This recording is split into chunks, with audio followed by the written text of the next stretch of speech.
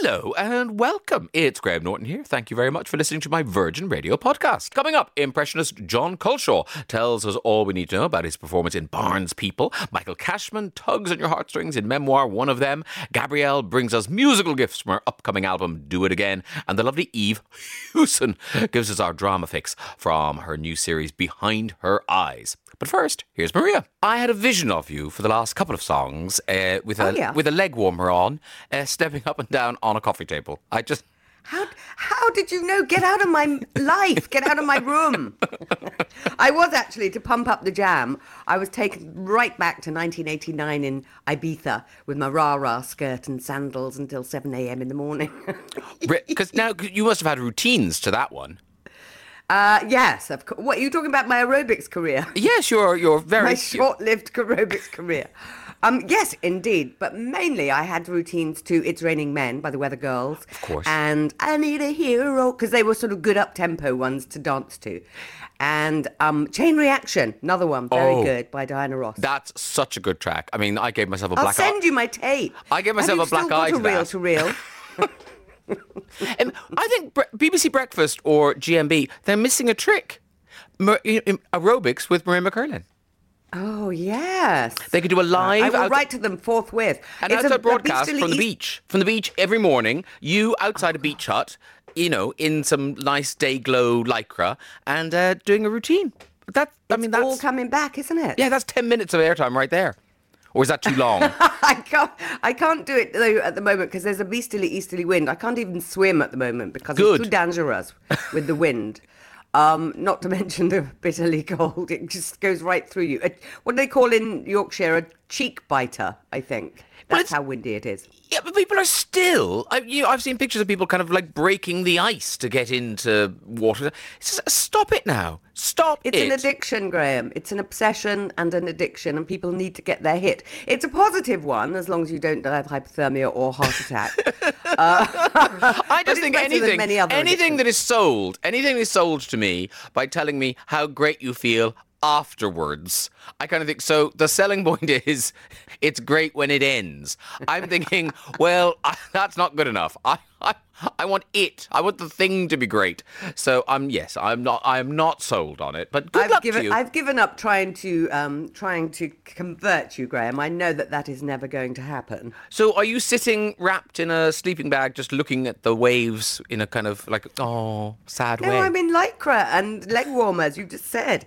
I'm actually my little studio that I set up. I hadn't factored in the sun this morning, which is slightly in my eyes, but never mind. Graham, I had quite the day out yesterday. I went up to the hospital again. It's marvellous for a day out. Oh, you're so lucky you're ill. I know. If you weren't ill, you'd never get out. I want a ban on that phrase, what are you up to, at the moment. It's just such a ridiculous thing to say to people. What are you up to? What are you doing this weekend? The same as every weekend. Existential crisis and crying into my pillow. Did you have a procedure? Did you have a procedure yesterday? I finally had a camera up my chatterbox, which is very interesting. I mean, it's the best telly I've seen all week, frankly, Graham. Did they give you the DVD afterwards so you can, watch it again at your leisure? Yes, I'm going to actually set it to music. I thought Pink Floyd, The Dark Side of the Moon might be good. And was it all lovely up there? It's all good. I live to fight another day. I have to say thank you very much to Emma the Pipe, as I christened her, for being so gentle with me. Mind you, I did have sedation and painkillers, so she probably was really brutal. Who knows? I did love, on your show last night, your televisual show, I did love Adrian Lester doing the electric boogaloo. Well, now, who knew that serious Shakespearean actor Adrian Lester had that in his skill set? And he's quite pleased about it, isn't he? Well, no, because I thought because I knew there was breakdancing in the play, and I thought I can't embarrass him by asking him to do some breakdancing. No, didn't need. Up he got. Oh, yeah.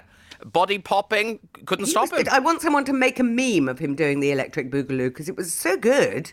No, but it was like he had a little routine worked out that he because he built it up. He said, well, we all remember this, and then it became robotics, and then that turned into the electric boogaloo. He'd worked it out. It was a proper little turn. I think if we'd have given him another 10 minutes, he'd have been on the floor doing the Northern Soul spin. Yeah, no, I really think, he probably had some lino down his trousers. He was going... Rip it out. And then, there he goes. Lino down his trousers. Well, that's what they need. Going on the Graham Norton show, what do I need? Keys, check. Phone, check. Lino down trousers, check. Got it. Got it. My friends, I need some advice myself, Graham, because my friends who are in my bubble and I go and have lunch with and we watch an episode of Drag Race, they've got this lovely Art Deco flat and they've got an Art Deco sort of electric fire that is built in to the surroundings. It's I understand. very, very chic. Very Poirot. Poirot. When I arrive, Very Poirot. all the bars are on. And then, as the evening progresses, one by one, they are turned off. And when I think they think it might be time to leave, there's only one remaining, so it's very cold in their flat. And they're in their pyjamas. What do you think they're trying to tell me? I think they're trying to tell you to go home. That's So what go away. Yes, I think Poirot. We don't need Poirot to figure out that mystery. They're trying to tell you to take your hook and sling it. Does that mean I can't go over there tomorrow? You can't do what? Does that mean I can't go there tomorrow? No, Am I barred? No. My electric fire barred? No, you can reappear because, lovely. What about if when I arrive, Graham, there's only one bar on when I arrive? And they're in their pyjamas. And they're in their pyjamas. I have to say, actually, happy birthday to Mark Leese, who's one of my bubble. It was yesterday. And Teddy loves him very much. They were teasing me about that when people phone in and say, I love my wife very much. Please tell her I love her to the moon and back.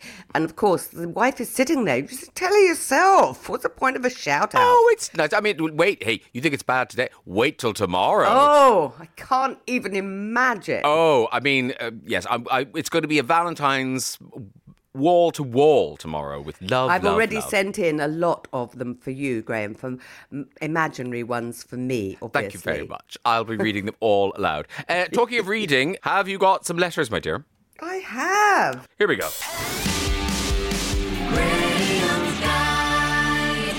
Dear Graham and Maria, last summer, it's quite a long one, sorry, I just prefixed that. Last summer, I was absolutely delighted when my only son, who is in his 30s, proposed to his girlfriend, who moved over from Italy to be with him. They have 2 children, 2 young children. I'm incredibly close with my son. I've been a single parent to him since his father died when he was 3. I'm also close with his fiancée too, as her mum passed away. The 3 of us joked that lockdown could be the perfect time for them to get married. His fiancée has been married before and they both want something low-key. A few days ago, his fiancée asked how I'd feel if they got married this summer and I wasn't invited. She said they really wanted to be married and it would only be the 2 of them at the registry office with a big party to celebrate afterwards when it's possible. I said I was fine with this because it's the same for her father. But now I feel... don't go away. Now I feel overwhelmed with sadness. I'm so happy my son and fiancé feel comfortable enough to do what they want. But I also feel so sad they'd prefer to do this without me there. I just assumed I'd be included. I understand, but I'm sad I won't get to see my only child make this commitment. How can I help reconcile this in my own mind? That's from Sandra in Newcastle. Do you get it, Graham? She's quite sad. I do, but I feel like you're not taking Sandra's grief seriously. Well, look, I'm going to say, I am taking it seriously, but I'm going to say I think there's a sort of case of COVID lockdown-itis here, which is we are all feeling very needy because we're all being deprived of the things that we normally have. But I do slightly want to say to Sandra in Newcastle, I'm not dissing you, but you need a reality dose here. You need to count your blessings, Sandra in Newcastle, because look, you've not only got your lovely son, who is in his 30s, and his fiancée / girlfriend / wife-to-be, who has also lost her mother, and their 2 young children. They've kind of done it. They've done their commitment thing. And you have gained a wonderful, family there with your son and the wife and the children, girlfriend. And so you're winning. You're already winning. Now, the fact that they want to get married it could just be a legal thing that they, for tax purposes or to make sure if anything happens to them, which is very wise in these days. So It's a bit of paper. They're doing it in a registry office. It's not the big thing. You'll get the big thing, mother of the son and bride, and, be able to show off when there's a party, which will be coming. And so, look, it's their life. He's in his mid-30s, or he's in his 30s, and he's kind of, this is a tiny thing. I won't see my only child make this commitment. He's made it, Sandra, in Newcastle. You've got two lovely grandchildren to show for it, and a daughter-in-law in all but name. So I just feel if you're going to be sad about this might just be, COVID making you think, oh, why does it always happen to me? Or why have I been left out? You haven't. You're perfectly in their life. You are part of their lives. You are very lucky, as I'm sure a lot of Virgin Radio listeners will also concur, that it's a tiny thing. I mean, you obviously feel differently, Graham. Well, no, I agree with a lot of what you say, but I do think Sandra, she's allowed to feel sad. This isn't the way she wanted it to be. This isn't how she imagined it. But what you've got to do This is not how we imagined life to be. But this isn't about COVID. This isn't about. They want to have a low key wedding anyway, because she's been married before. The father presumably is in Italy, so he's not coming. So I get they're having a small wedding. It's not what Sandra imagined, but the point is, Sandra, as Maria says, you've got to now make your peace with this, because that's the wedding they've chosen to have. And, as I've said this many times, it's their special day. It's not yours, theirs. So they get to do whatever they want. You get to be disappointed and a bit sad. Boom. Now, get on with it. Now move on. Because as Maria says, you've got lots to be happy about, lots to be cheerful about. You raised this little boy all by yourself, and look at him now. He's got his own family, and they are including you in their lives. It's just 20 minutes. It's not even. It's about 5 minutes in a dusty old registry office. You won't be there. And actually, if you were, wouldn't you feel like a bit of a third wheel, because you can't even go to a restaurant afterwards, and there's nothing to do. You can wait for the party, and then you can do. I'm sure they'll do. They'll replay the registry office video or something at the party, and God you can forbid. do your crying there and your proud mum acting. And I mean, I don't mean to sound harsh, but I am being harsh, because I just think we get lots and lots of problems with people that are, estranged from their children and their grandchildren and their, daughters-in-law, and they're very, very sad about that. Now, that is sad. You have a lot going on here, which is so good, Sandra, in Newcastle. And as Graham says, it's a tiny little service, there's nothing really to it. It's not a big celebration, and there won't be other people there. Yeah, and Sandra would prefer to be there, but guess what? You're not going to be. So what your only option is to make your peace with this. And I think you've been through a lot worse. I mean, you lost your husband, exactly.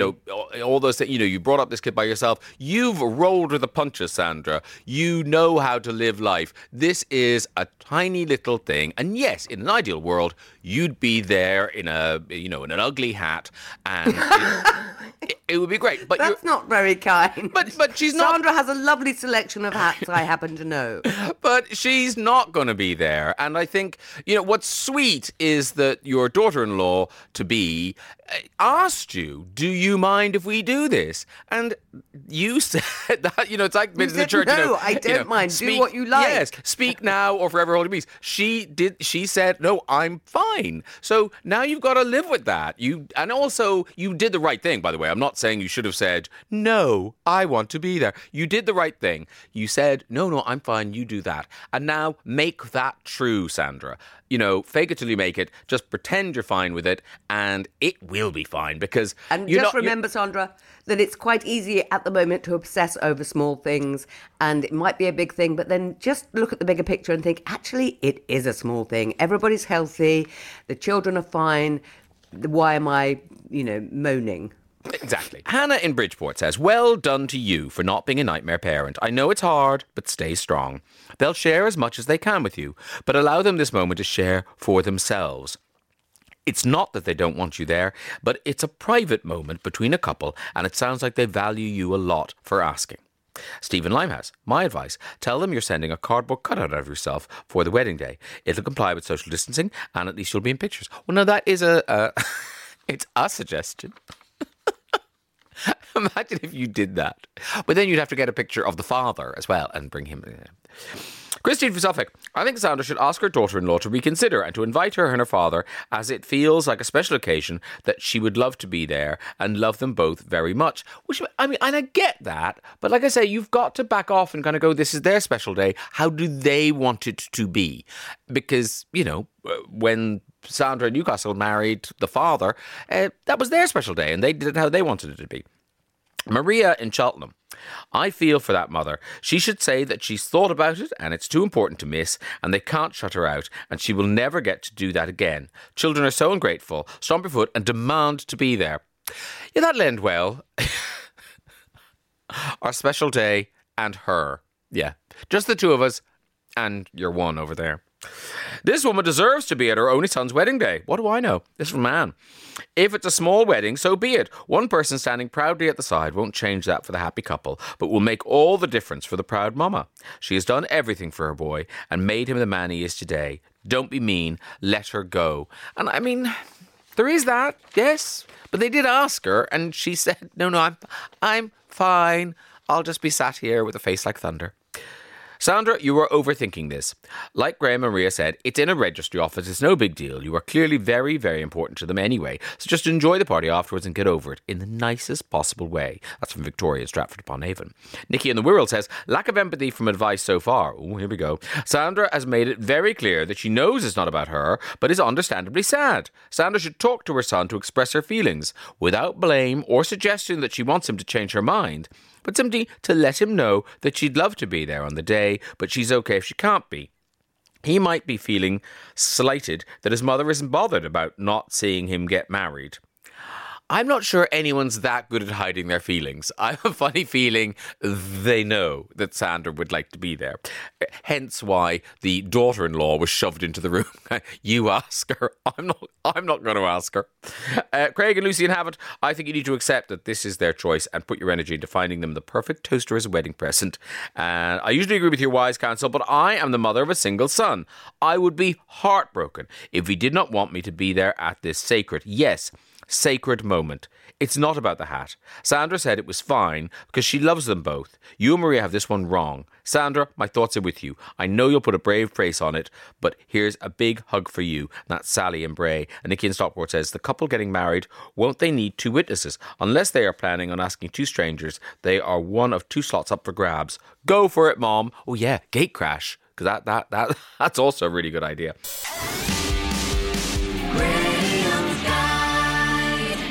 Dear Graham and Maria, in 1920. Sorry.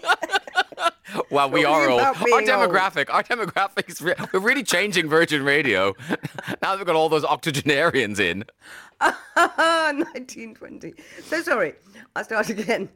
Dear Graham and Maria, in 2020, I developed a quarantine crush. All these new phrases, I love it. I emailed him, and he replied. I attempted another email and then received no answer. I thought this would all just pass, but I can't seem to get over him. He's also in the UK and I'm in New York. Some friends say email him again. Others say just move on. You've got a lot of good friends there. How do I get over this during a pandemic when isolation just breeds more yearning? And that is from Vanessa in New York. Well, Vanessa in New York, you've said it yourself. Isolation breeds a sort of madness. I mean, we talked about it with Sandra in Newcastle because you've got not enough going on in our tiny little brains. And so we fixate on things, on one thing that we can't really change. And, you know, and then we create a fantasy life about it. I'm sure you've already married this man and got a wedding dress. And where are you going to, and are you going to invite Sandra in Newcastle? And so I think what you have to do is what your friends say cleverly, move on. You sent him an email, you know, you reached out, well done, good. You fantasized about him, it's all going to go beautifully. And then he replied, hooray. But you don't say whether or not you got a kind of come on in the email. But you sent another one, I'm guessing a little bit more pushy, and then nothing. So that nothing, Vanessa in New York, tells you exactly what you need to know. Also, he's in the UK and you're in New York. You've turned it into a fantasy that is never, ever going to happen. So I would say get back on those dating sites and start chatting with other people. Break the yearning for this particular man who is out of your reach, and break it by getting some other excitement in your life with other people that you can't meet, but you can chat to online. Yes. Graham? I feel Vanessa is using us. I feel used because because this guy, maybe she knows that he listens to Virgin Radio, and this is really her third email. This is what this is. This is her kind of, I won't email him again, but I could write to a British radio station and then he might hear that and know that I love him. I mean, unless that email in 2020 said, I love you, really, it was 2020, it's now 2021. Stop it. This is not going to happen. Or if it is going to happen, it's going to happen after quarantine when you're traveling or whatever. But, he is not sitting in London dreaming of Vanessa in New York. So Just know that. He's doing whatever he's doing. I would say, Vanessa, look, instead of staring at your computer screen, look out the window. See who's walking on the streets of New York. And New York isn't quite as locked down as here. You can drink outside, you can eat outside. So, you can see your friends who are telling you, don't email him again, move on. You can meet up.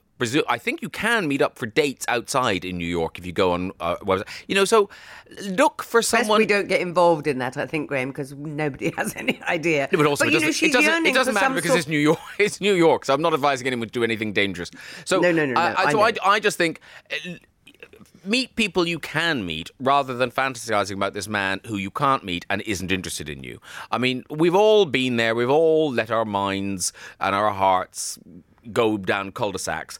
But have we? Yes, but now it's time to go beep, beep, beep and reverse back out onto the open highway of love, Vanessa, and find somebody who's available. This is a quarantine crush cul-de-sac and no mistake. But she is yearning. I think she's yearning for sort of, she wanted the excitement, and you can create the excitement with somebody else, somebody in, I would say, A, New York, and somebody who, B, is going to reply to you in the affirmative when you tell them how you feel, which I'm guessing you possibly did in your second email that he didn't reply to because he didn't know how to reply, so he thought if I just ignore it, she would get the idea. Yes, clearly she hasn't. I mean, you could send him a third email and say, hello, I wrote a letter into Virgin Radio and Graham and Maria advised me to move on. Do you think that's wise? Or you could email him because I'm going, just checking that my second email didn't go to your spam folder or something. No, it didn't. It really didn't. Send him a gif of some dancing girls and then, just keep bombarding him until the police come round, Vanessa, in New York. No, Vanessa, no. The other thing I think there's a slight thing where if people are slightly afeared of being hurt or their heart, it's kind of easier to invest in something that will never happen. That he lives thousands of miles away. There's no traveling at the moment. There's no nothing at the moment. So in a way, it's quite safe to sit in your apartment in New York and have an emotional attachment. It's like having a crush on a pop star or something. But you can make it up. It's a bit like people who write to folk in prison. Because they're not around, you can make up your own fantasy about what they've said or what they've done in the letter and how they're missing you and so on. I mean, do that if you want, if it's going to help Vanessa in New York. Yeah. Just pretend he hasn't replied. Yeah, date someone on death row. That's a better idea. Yeah, you're quite right, Maria. Very good advice here. Yeah, I mean, they come expecting quality advice and they get it. No, we're not. We are taking you seriously, Vanessa, in New York. But seriously, you have to move on and find someone else to have a pointless crush on. Tim in New York. Vanessa, you are so much better than whoever this crush is. Put your best clothes on, do whatever it is that you love to do, and forget about him. Not worth your time. Yasmin in Kiel. This guy is going to be getting loads of emails if he's working from home. Make sure your next email has a strong subject title. Mark it urgent. Make yourself known in his inbox. Well, now, Yasmin in Kiel, who actually has a job. See, me and Maria don't have jobs, so we don't understand what someone's email inbox might look like. If somebody gets me an email, I see it. But you're right. Maybe he missed it. It's unlikely, isn't it? Christine in Newmarket. Vanessa crushes have to be both ways. Unfortunately, the crush isn't interested. Move on. Jenny Oxford, not sure why you're bothered about this guy. New York is full of people. Hop on Hinge. I've never even heard of Hinge. What's Hinge? So it must be another one of those apps. Tinder. Whatever you have out there, I'm sure you'll be getting attention in minutes. And you forget about this guy who can't string a sentence together in an email. Graham, tell the woman in New York to beware. He may be a scammer, leaving her to sweat until he comes back with a sob story asking for money. Tell her not to fall for it.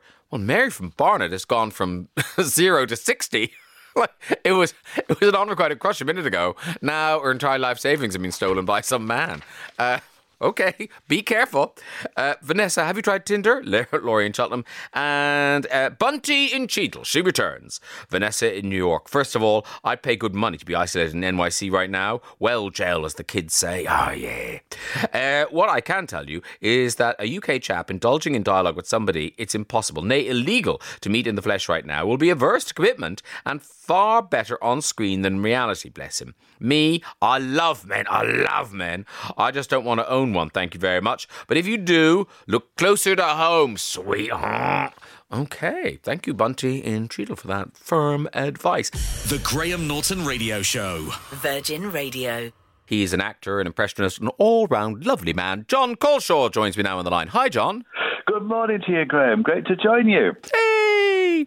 Now, you, sir, well, you know this, but you are doing a play, a monologue. Now, because people are doing these online performances, and some are from a theatre, some are in a little studio. How are you doing yours? Yeah, this one's from a theatre. It was the Theatre Royal in Windsor. And me on the stage and 5 people in the audience. I've done gigs like that. There's 5 people in the audience. Filming it and turning it into a short film, really, crossed with a play.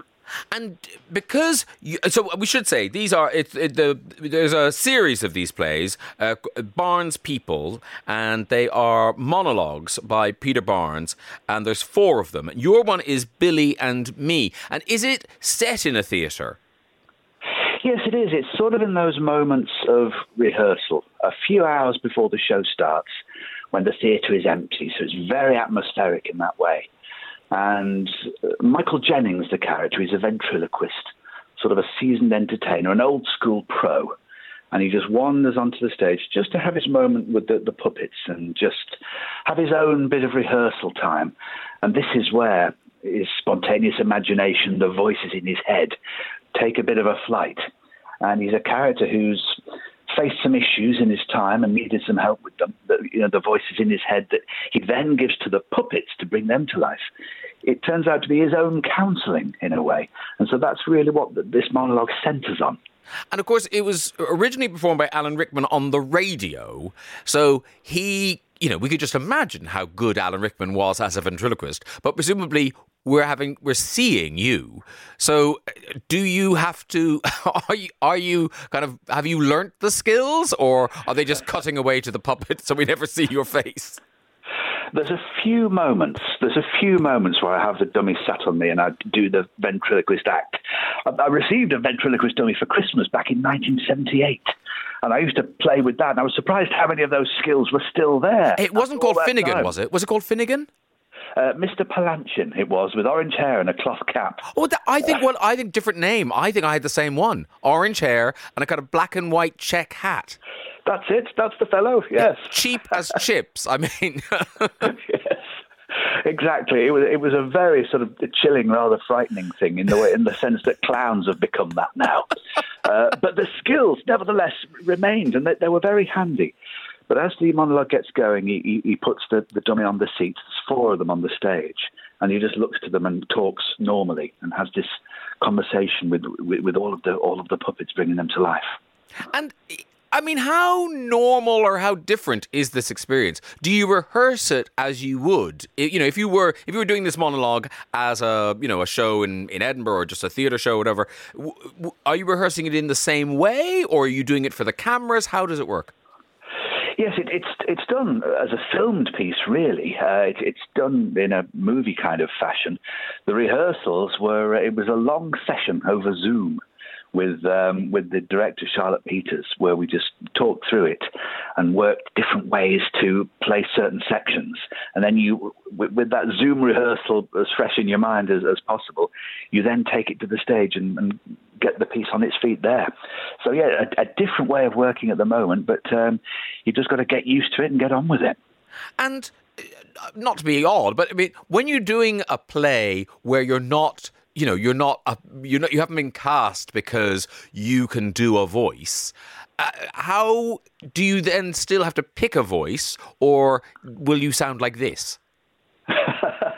Yeah, for the ventriloquist character, the feeling that he brought was, someone who talks a little bit like this, someone who's quite relaxed in his experience of the showbiz world. He probably performed with Jimmy Tarbuck and Bob Monkhouse. You learn a lot from these guys, that kind of person.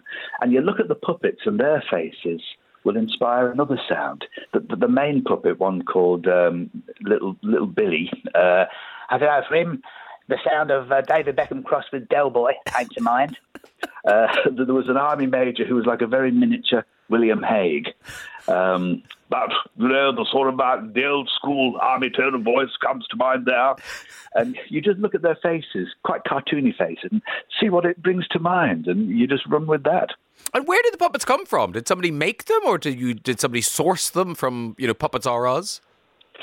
Yes, there was there was a fellow who specialised in making these and building them, and the controls are astonishing things. But a very kind fellow let the production borrow 4 of his ventriloquist dummies, which were quite tricky to operate. But thankfully, the experience of Mr. Palanchin in 1978 was very helpful, and very surprising how that was still at the front of the mind when it came to working these more elaborate ones.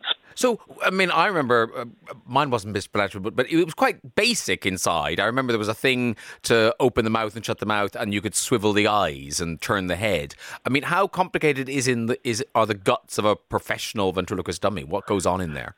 Oh, there's so many more. You get the basics in the one we were talking about. But with these, there's a flap to make the ears move forward. There's another one to make the toupee lift up, like Donald Trump on a windy day. There's one to make the eyes blink. There's one to make them wink. There's one to make the bottom jaw go. There's one to make the top jaw go. There's another one to make him gurn like Les Dawson. I felt short of about 30 fingers to do it properly, really. But you do what you can. Do you know what I mean? People think they're buying tickets to see you, but really, I want to see the puppets now. Yes. And it's called Barnes People, and it's streaming online from the 18th till the 31st. Oh, 18th of February to the 31st of July. So it's just these aren't live streaming, or are they live streaming? No, it's all in the can. It's all produced and made. Oh, okay. And it was done from the theatres, and it's great to be part of something which is one way that the theatres can just come back with something in these times when they're dark, finding something that they can do. It also must be lovely that you were in the theatre, and because you were there, somebody had to open it up, someone had to turn the lights on, so everyone was kind of back in a way. Yes, exactly. That feeling of just being in a working environment, very, very good for the soul. And there's such an atmosphere in theatres, the sense at the moment that they really are sleeping giants. Yeah. And they're ready to come back in their own time. There's something about the wisdom of the theatre walls over hundreds of years, where you get the sense they're saying, yes, we've seen things like this before. We shall be back. And tell me, how do people find you? Do we just Google Barnes People, or...? Yes, that would be certainly one way to do it, or originaltheatreonline.com. Oh, there you go. Originaltheatreonline.com. It's all tied up in there. But we should say congratulations. Dead Ringers has just been voted Best Radio Sketch Show of last year. Hey, well done, you. Thank you very much. Thank you. But is it... a joy, or is it oh God, it's still going, if you have to do an impression for an entire play rather than just a sketch? Oh, well, I rather love that. A sketch is great because you drive into the punchline and twang, there it is, and you're on to the next one. But it's lovely to use another part of your mind and go into a different rhythm and just portray a character over a whole narrative where you're just wanting it to ring true instead of the, snapping of a punchline. Yeah. You just want to let that story breathe. And I love doing things like that. I do quite a few things with Big Finish productions, playing a few Doctor Who characters, the Brigadier from Doctor Who. And it's lovely to just let the characters breathe like that. And I guess doing radio things or doing the Big Finish, the audiobooks and stuff is lovely because the sky's the limit. Because when you did Dead Ringers on TV, that must have been such a kind of added burden, doing the prosthetics, doing the makeup, having to try and look like the people as well. Yes, in a way that helps you to lock into the character a little bit more. It can be very confusing that there were times when myself and Jan Ravens, who I think is listening to us right now. Hello, Jan Ravens. Jan. Hey. We'd be sitting in the makeup chair. We'd sit down as ourselves. And then usually because you start so early, you tend to nod off. So when you then wake up as Dame Judi Dench and Lord Sugar, it takes you a few seconds just for that to compute. Who the hell? Because how did it start, John? I know was it Capital Radio you did the prank phone calls and things? Yes, I did. I used to work with Steve Penk on there, and he was known for doing his comedy phone calls. If ever he needed a character voice, such as Frank Bruno or Tony Blair or John Major, whoever it was, I'd step in and help him out. And I always loved working with Steve. He gave me a lovely platform then. It was great fun. Because were you on the circuit then doing impressions? Is that how he found you? I never really did live at that stage. I was a DJ myself. I worked on regional stations. And doing voices and characters was a bit of a party trick on the show. I just sprinkled them through the programme. And so doing live performances came later. I sort of did it the other way around. But it was a lovely thing to do to work with Steve. And it sort of catapulted you to fame because I think, because people didn't really know who were doing the voices. And then when you did that one, what were you, William Hay getting through to Tony Blair? Is that... That was the big that went huge.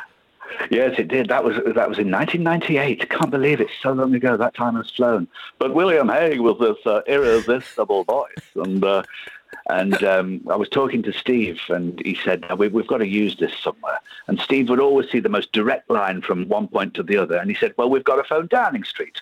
Yeah, well, very well. They won't put us through, so we'll just sort of try to spin it out as long as we can. But by fluke, it was Wednesday morning, and it would have been quite usual for William Hague to call through to Tony Blair at that time, the day of Prime Minister's Questions. So it just wandered on through. And Blair played along in a rather chirpy fashion. And then he mentioned it at Prime Minister's Questions, and then it was announced by Sir Trevor MacDonald. The day reached peak surreal at the time of news at 10. Oh, it's amazing. Amazing. Listen, John, Barnes People, tickets now available. It's streaming online from the 18th of February to the 31st of July. Thank you so much for joining us this morning. Enjoy the rest of your weekend. You too, Graham. All the best. Lovely to join you on your new show. I know, it's all shiny and new. Oh, the buttons are clean. I'll talk to you along the way. Bye. Bye. The Graham Norton Radio Show. Virgin Radio. Hello, Michael Cashman. I can see your house from here. I think I can see your house as well. Yeah. No, it's funny. I'm at the top of the tower here, and I'm looking out towards the East End. And I was saying earlier, you're only 70, and yet what happens in your book, in your memoir, one of them, is extraordinary. How the world has changed completely in that time. Oh, I mean, amazingly so. Not just living back in the East End where I was born on the council block and worked in this tiny shop, Dickensian little shop at the age of 8 for Lou Clench, and now rising from where Lou Clench's corner shop was is Canary Wharf. but equally, growing up as a young gay man, I knew at my earliest age that I was different, that I was attracted to the other boys. And when I look at the cascade that I had from the 50s into the partial decriminalisation of the 60s, and a young actor touring around the country and visiting eye-popping bars in various parts of the Northwest and the Northeast, and then catapulting into the 80s and the AIDS pandemic, and then coming out of that and the battle for equality, and the world has changed and the country's changed, and my God, the country's changed for the better. And, when I last spoke to you, I think the hardback was just coming out. And the book has been in the world for, what is that, a year now? And I just wondered, because your life, a lot of your life was very public. We knew a lot about you. And yet this book is also very intimate and very private. What has the reaction from readers been like so far? It's been absolutely wonderful. The letters I've had, the responses on social media, that people are really pleased that I've been honest about all of the amazing things, all of the outrageous things, and the darkness that I experienced for many years as a young boy and then as a teenager. And finally meeting someone and developing a not very straightforward and common relationship. Paul was 13 years younger than me. It was Barbara Windsor that introduced us up in Scarborough. And people have liked the fact that I've been honest. And also, Graham, I think, it's a bit like listening to a broadcast. You know when someone's being honest, and you know when somebody's flanneling, and never more so when you tell a life story. But one of the peers that I work with, an ex-law lord, he came up to me and he said, I read your book. He said, made me laugh. You said, my God, you're honest. I said, honest? He went, yes, sometimes too honest for my liking. But you've got to go for it. And Paul died 6.5 years ago. I miss him every single day. And unless you celebrate the life you've had, and unless you celebrate the fact that it's only love, that sustains you, it's only love that gets you through, unless you celebrate that, then what's the point of the 70 years? Yeah, because as you say, it's a theatrical memoir, but it's also a political memoir. And then, as you say, it's this beautiful but unusual but very frank and true love story that kind of weaves through the whole book. Yeah, and it's a love story that, the battle going into politics before that, founding the LGBT rights group, Stonewall, having the tabloid frenzy when I was in EastEnders and the first gay kiss, recognizing that you can only get through all of those things and take on those battles and those challenges if you've got someone to be with. That brilliance of being able to turn around to someone and say, I'm scared. I don't think I can do this. And so the fact that you said it's a love story, it is ultimately. It's a love story, and it's a story about a young man who taught me that I was worthy of being loved, that I didn't have to be hurt in order to be loved.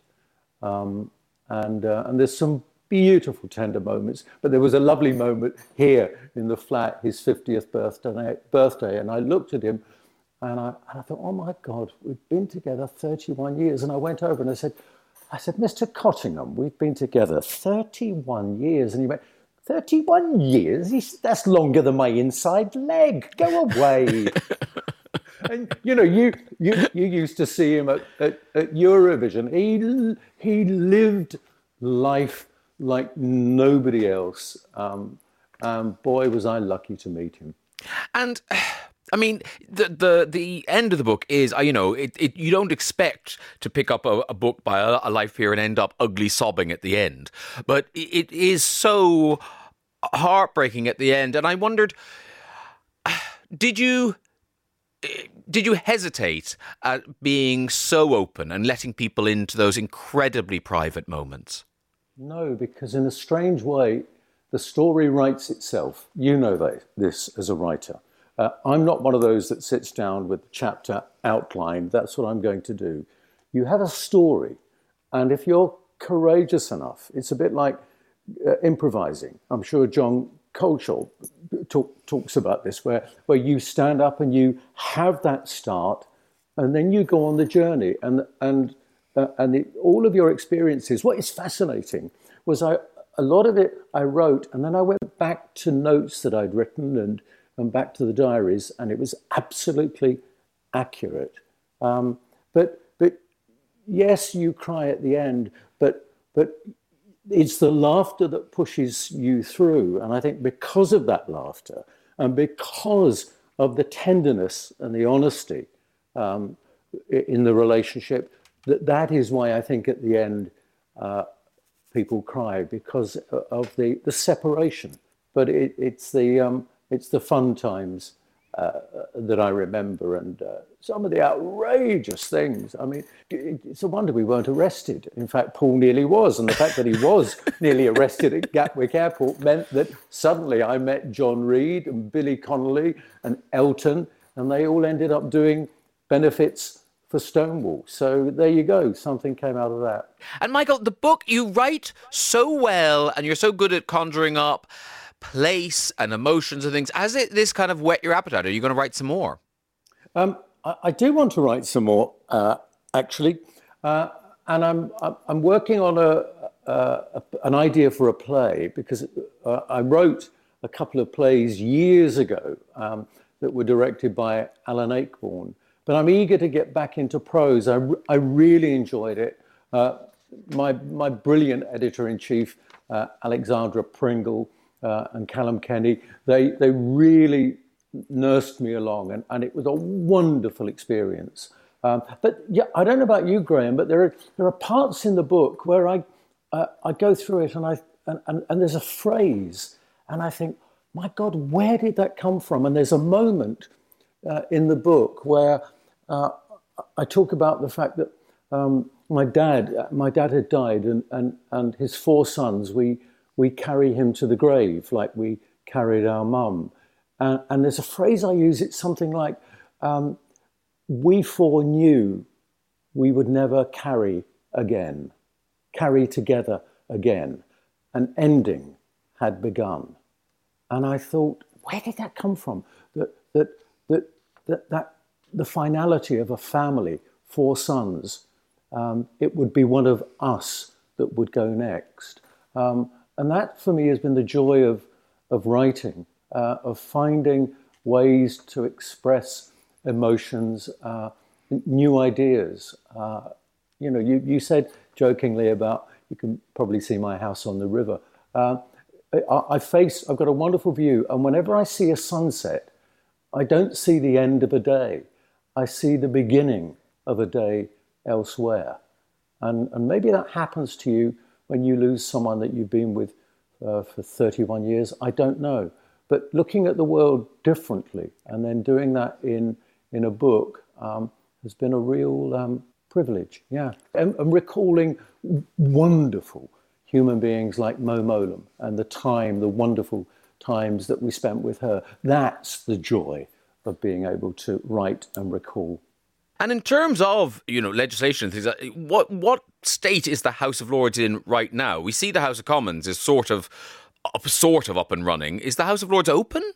Yes. In fact, I take part via the internet because they discourage, because of social distancing, quite rightly. So I'm often online, and indeed, it goes to show a piece of work I started in the House of Lords 4 years ago, after negotiating with the government. That's now been introduced into the Armed Forces Bill, which has started in the Commons this week, and that extends posthumous pardons to people who were in the Royal Marines and the Army and who were convicted of crimes relating to homosexuality. I now am pursuing the other part of that reform, which is extending it to those who are living and putting right the wrongs that people suffered by being themselves, by being true to themselves. So the Lords is a great place to work because I spent 15 years in the European Parliament. There, no one political party has a majority, so you have to work cross-party. It's exactly the same in the House of Lords. Yes, it needs reform, but actually the way it works, reviewing legislation, refining it, and sending it back and asking the Commons to think again, I think is a really good check in a democracy. And the fact that I don't have to look over my shoulder and say, if I do this, am I going to get re-elected? What's important in all of politics is that you do the right thing. That is what matters.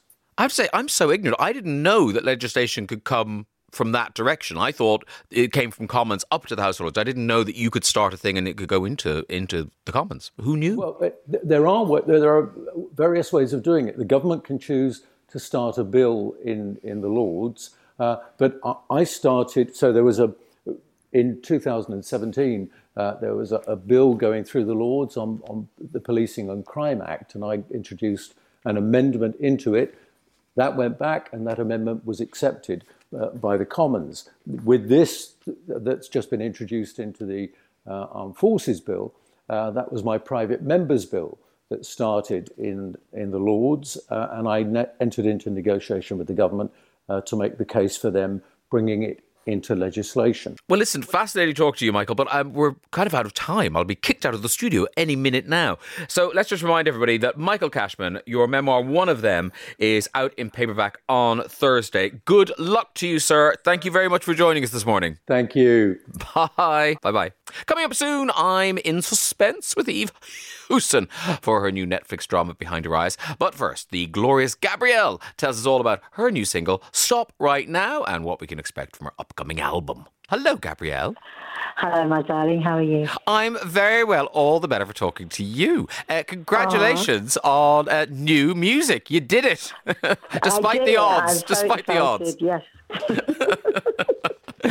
Because presumably it's always hard to put together an album, but now, how did you do it? How did you record this? Were you in your kitchen, or did you manage to? Do you have a recording studio in your garden? What happened? No, I was in the studio, and it's a big studio, so because it was work, we were able to socially distance those separate booths. Big couches that allowed us to, it almost felt like we were shouting across one another, but it was effective and it was fantastic. I did this album. I was writing and recording material for a while, and then I did The Masked Singer, and it was after that, that it was a no-brainer. Was just totally loving the songs that I was singing on The Masked Singer, and I wanted to put them on an album, and that's what I did. So, only 5 of them, by the way, and then 5 new songs and 2 new ones, which one you just played, Stop Right Now. So I'm really excited that I was able to do this in these crazy times. No, because the other one, because I was listening to the album and I thought, oh, Can't Hurry Love, I know this song, and then of course, oh no, it's not that Can't Hurry Love, it's a new one. That's right. That's right, another one that I'd written. And I was just excited because the album is a mixture. You've got that really kind of old soul, sound. And then you've got, me singing a Billie Eilish song or a Harry Styles song. And even Stop Right Now, which is not a soulful song. It's just a beautiful song that I just enjoyed running, I say bopping around my kitchen, but I don't think anyone else says that anymore. Oh, wait, I think we do. At Virgin we do. Yes, we bop a lot. And I'm glad that people have been tweeting me and messaging saying, really love this song, it's a bop. So I'm like, it's a bop. I'm using this, even if I'm so old-fashioned now, I don't care, I'm loving it. And tell me this, the covers you've chosen, they're sort of fearless. You are an amazing vocalist, but, you do the Jacksons, you do Tracy Chapman. Did you have to be talked into any of these, or were they all your choices? No, they were all my choices. They were songs that I sometimes sing in the shower. I actually never thought that people would actually care a chance to hear me sing them. And it is a bit scary when you've got the originals out there that are amazing. They're classics. And, by rights, maybe no one should ever really touch them. So I'm being a bit brave. But it's just me not trying to be as perfect as they are, but just to sing them and have fun, which is what I did. And I hope people can hear that when when they listen to the album. So, amazing songs and just sung my way. And also, it is just beautiful to hear your voice doing those songs. And your voice is so distinctive.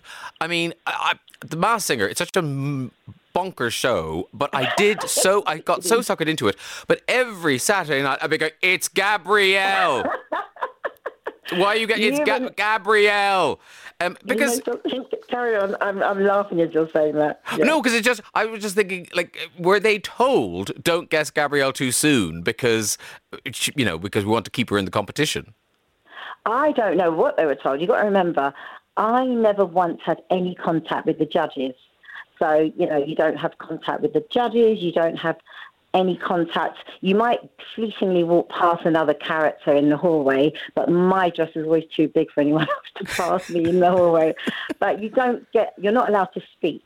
So, you know what I mean? The judges weren't allowed to know who it was. So if they were deliberately not guessing me, I didn't know. But I must say that watching the show back and then reading the tweets and the Instagram, where everyone's coming and saying, I knew it was you from the first, that's you, Harlequin, and not being able to say anything when the show started. I was like, how could they know it's me? I thought I was doing a good job, but now I concealing my voice. Now I realise, Graham, I was I shouldn't say that. I was rubbish. No, you weren't. You were Gabrielle. That's who you were. It was like... I wasn't supposed to be, but it was almost like the fear got me. And when I thought I was concealing my voice, when I watch it back, as it's been unravelling these last few weeks until last night, I realised that I wasn't doing a great job at all. I thought, oh my God, no wonder they were getting me from the offset. From the moment I opened my mouth, people were saying, I knew from the first second, in fact, some hand movements. How? You don't know, but it was fun. And tell me this, when you were watching it at home, because you recorded it a while ago, I know, but yeah, so when you're watching it at home, how good were you at guessing? Because some of them, I mean, Sue Perkins, I'd never got Sue Perkins. Me, not in a lifetime. I mean, I take my hat off and I'm bowing to her. She's like the queen for me, because if anybody did a great job of concealment, it was Sue Perkins. I felt they all did, but, to someone who, she's on our telly, not singing, so to actually have her unmasked and to know that I actually went off next to her, I'm like, she should have been in the final. That's how great she is and was. So, it was phenomenal. But I am rubbish at guessing. I mean, I thought that Joss Stone, I thought Sausage was actually Louisa Johnson. So that's how rubbish I am. So don't ask me who I thought anyone else was. I give up. Tell me this, Gabrielle, this is the last question I'll ask you about The Masked Singer. But at the end, when they take your head off, I mean, how long is it between taking the head off and then us seeing you? Because the fragrant, beautifully coiffed Gabrielle we saw cannot be the creature that's underneath that mask. Listen, let me tell you now, everyone, they have to take the hat off, and I was like, I'm really scared. And they're like, oh no, you're actually fine under there. I'm like, okay, I'm happy about that. I'm Gabrielle. There's certain things that need to be concealed. Wow. It was in everyone's interest for me to look the best I could. No, I mean, you must have your own air conditioning in there or something, because you look perfectly talked and just, oh, hello, hi. Well, thank you, my love. A makeup department hiding under the skirt. Who knows? I could have had a world of people under it. It's so huge. I should remind people that, so Stop Right Now, that's the single we played earlier, and that is out now. The album, Do It Again, is out on the 5th of March, but you can pre-order it now at gabrielle.co.uk. Right. Is that all correct? Fantastic. Yeah. Perfect. And then you've got a tour. And this tour, this is going to happen, right? It's November. That will happen, It's surely. November. You know what? I've been telling everyone, I've got my eye on the prize. I believe that they're going to roll out all the things necessary to get us back out there. And that's all I can say. And I think if we all work together and send out that positive energy that's needed, then I think we can we help each other out. I could be doing my tours. Everybody else could be doing what they need to do. And those who want to come and see me and have a bit of a party, trust me, that's how we've got to roll right now. And I love the title. It's the Rise Again Tour, which is just a perfect title for a tour. Definitely. Can you imagine? I mean, well, you don't have to imagine. Soon you'll be there. But like the atmosphere will just be electric when people get back into concert venues, won't it? You know what? I think it's going to be a phenomenal feeling. I think it's something that we've all been waiting for, gagging for. I mean, obviously that's one amazing thing. On top of just being able to get out, socialise, see our families properly and hang out with friends. So I think that, yes, you're right, it will be electric and it will just be one of the many things that will happen that will just be feel good for us all. So I'm looking forward to that. I'm the same age as you. Any news of your jab yet? I haven't had any news. You know something? I haven't had any news, but apparently because I had COVID over Christmas, I can't have anything for about 3 months. You have to wait about 3 months until 3 months after you've had COVID to have the jab. So no news about my jab right now. All right. And did it hit you bad? Did you get it bad, or was it? I got it for about a month, and it was crazy in the sense of I've got mild asthma, so I had my asthma pump. But it was the worst thing for me was the headaches. It was like having a cheese grater on your brain, and it didn't matter what painkillers I took. Didn't even touch the side. So that was horrific, let alone all the people having really awful symptoms. I think I got off lightly, but my heart goes out to everybody suffering. It sounds miserable, yeah. And did the rest of your family get it, or were you kind of... It was just me. I think that my son had got it earlier in the year, but that's before they even knew it was COVID, that his work went down pretty quickly just before we went into lockdown. So I think, my youngsters were all immune. It was just me who got it. So, I got through it with their help, and that was it. Yeah, I'm COVID-free now. And tell me, when something happens like that, do you get... is your first fear your voice? When you get sick, do you kind of think, please don't touch my voice? Usually it's always, whenever I get ill, the first thing to go is always my voice. But at that time, I wasn't even thinking about my voice. I was just too ill to think about my voice. Yeah.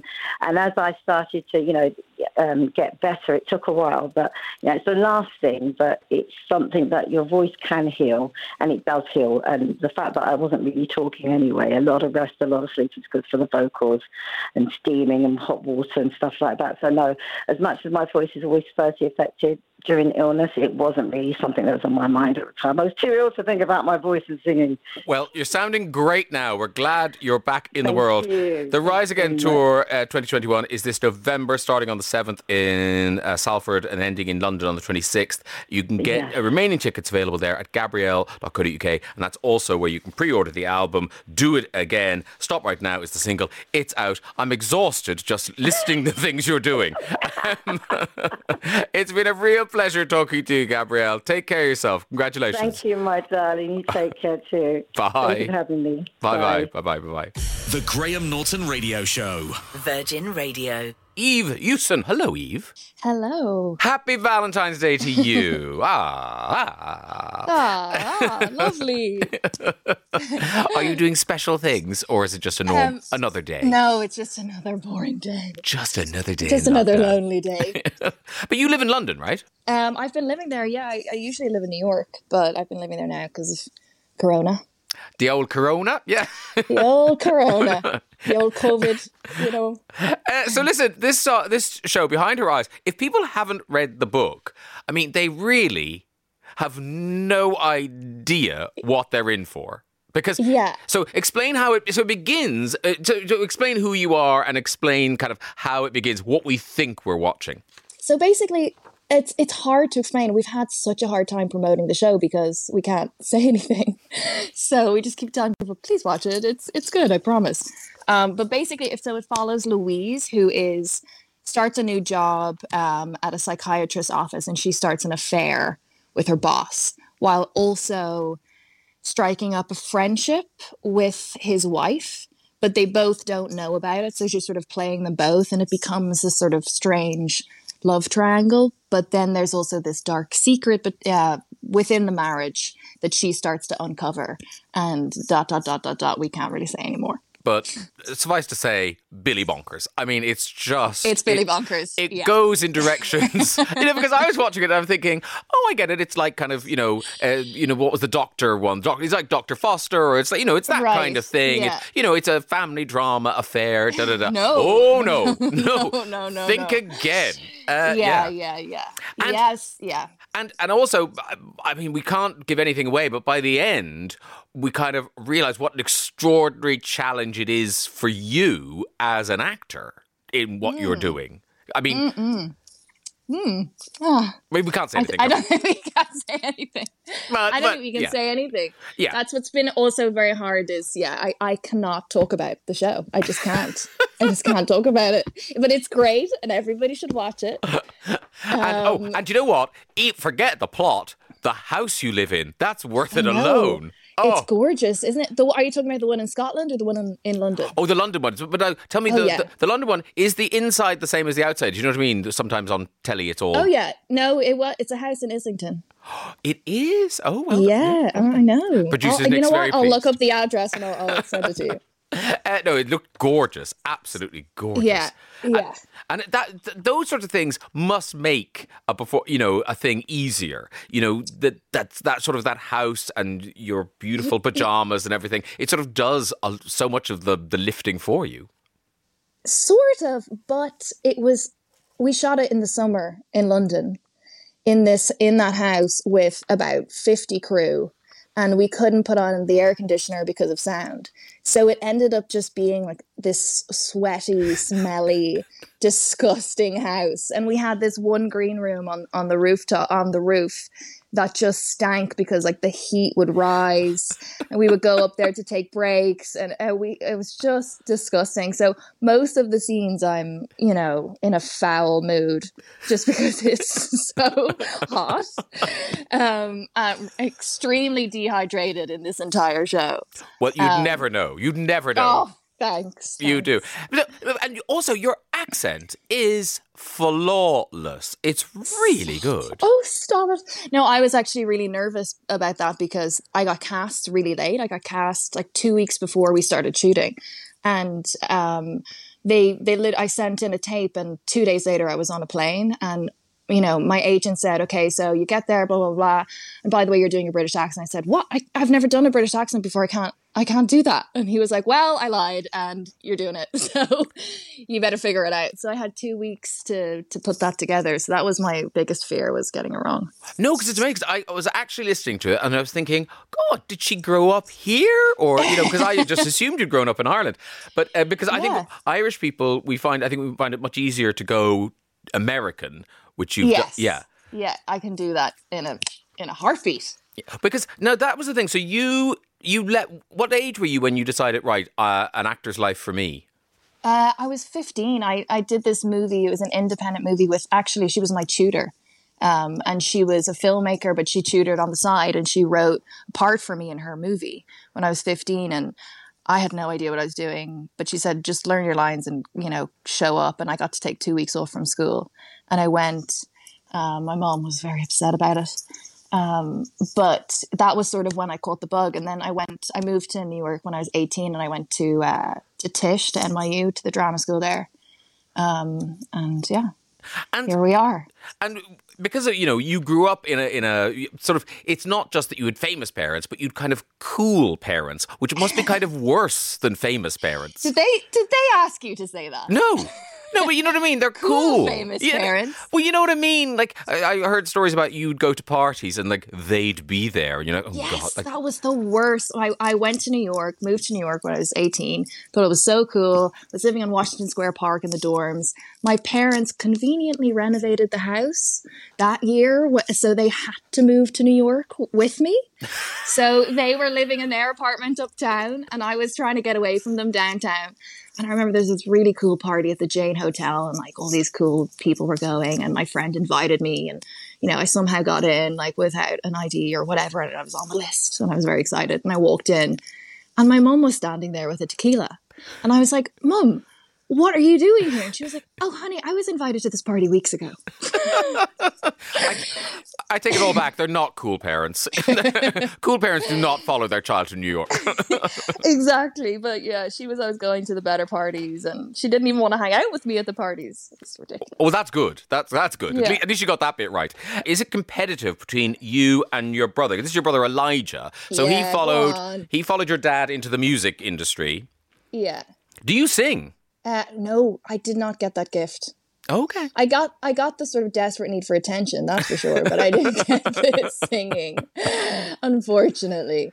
So when my brother sings like a bird, yeah. So he's an inhaler, and so when you at 15 were going, right, I'm, school schmool, I'm going to be an actor, and your mother was very disappointed. What did she want you to do? Did she want you to follow her into kind of political things, campaigning, or were you supposed to be a doctor? What was the idea? No, they never really told us. They just told us like what not to do. They were kind of like, don't be an actor, don't go to Hollywood, please, God, no. My dad always had this hang up about us all being architects, which he loves property. Bono and property. He loves property. He does. That is his love language, is property. But he was all into art. We were like, what about architect? And we were like, no. There's no way any of us would have become a good architect. What are the other two? Are the other two in the creative industries? Are they gone practical? John is 20, I think, or 19. No, he's 20. Oh God! I mean, no one talks about John. But John's in college, and John is the most low key, get out of my face kind of like I'm not bothered with any of this. He's in college, and my sister runs a tech startup. She runs the Action Button. So she's in the tech world and she has her own company and she's very smart and important. You can catch her on CNN. Oh, she'll own us. She'll own us soon. Oh, yeah. She will. God. She will. And did you, when you were in Dublin for kind of the lockdown, were you all together? Were the Hewsons? We were all together. The six of us were there. Which I think for parents, it must be kind of hellish because you kind of thought we got rid of you all, but equally kind of lovely that you're all back together again. It was my mum's dream. It was my mum's dream. The minute the COVID happened, she called me and my sister. She was like, I need you home. We don't know what's going to happen. You're coming home. So she was in heaven. And then me and my sister were a bit confused because we've been living in New York on our own for 10 years. And we're like, this isn't how we thought our year was going to go. But actually ended up being fun. We do have a good time together. So there's a lot of parties like within the group. And We try to find silver linings where we can. Let's remind everybody, Behind Her Eyes is available to stream on Netflix from the 17th of February, which I now know is Wednesday, thanks to Hewson. I'm so smart. All right, Eve, enjoy the rest of your day. Take care of yourself. Thank you very much for talking to us. Thanks so much for having me. All right, bye. Cheers. Bye. Bye. Thank you very much for joining me for the Graham Norton Radio Show podcast. I'm back on Virgin Radio from 9:30 on Saturday morning, and the next episode of the podcast will be out first thing the following Monday. Talk to you then. The Graham Norton Radio Show. Virgin Radio.